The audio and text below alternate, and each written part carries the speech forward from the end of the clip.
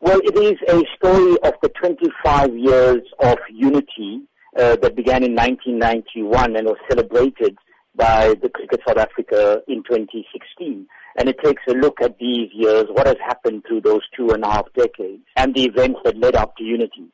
The attempt is to rewrite this history from the perspective of the people who came out of non-racial cricket and who played under the SACOS banner. And in doing this, it attempts to expose the duplicity and the diabolical role that many people like the Robin Jackmans and the Jeff Boycotts, who still appear as commentators on Super Sport, have played in keeping alive apartheid cricket. And then goes on to look at the role of people like Ali Bakr and Samba Ramsamy in the unity phase. Talking about this 25 years of unity, how would you describe the transition stages then of the sport 23 years into democracy? We need to take a much more critical look about how that unity took place, what compromises that were made, and who paid the price. In my research, I showed that because we went so quickly into international cricket, it was white apartheid cricket that was able to take advantage of that. As we all know, most of the teams were overwhelmingly white.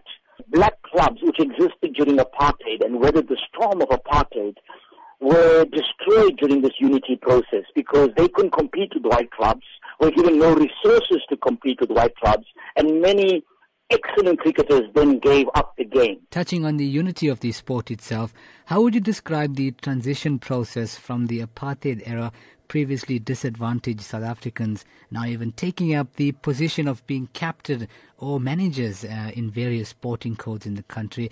But the question is really, how can this change now progress and further advance the sport? Most of the cricketers who happen to be Indian-coloured or African who have come into the Proteas team have all gone to private schools. And there's a dearth of playing cricket in township schools and in government schools.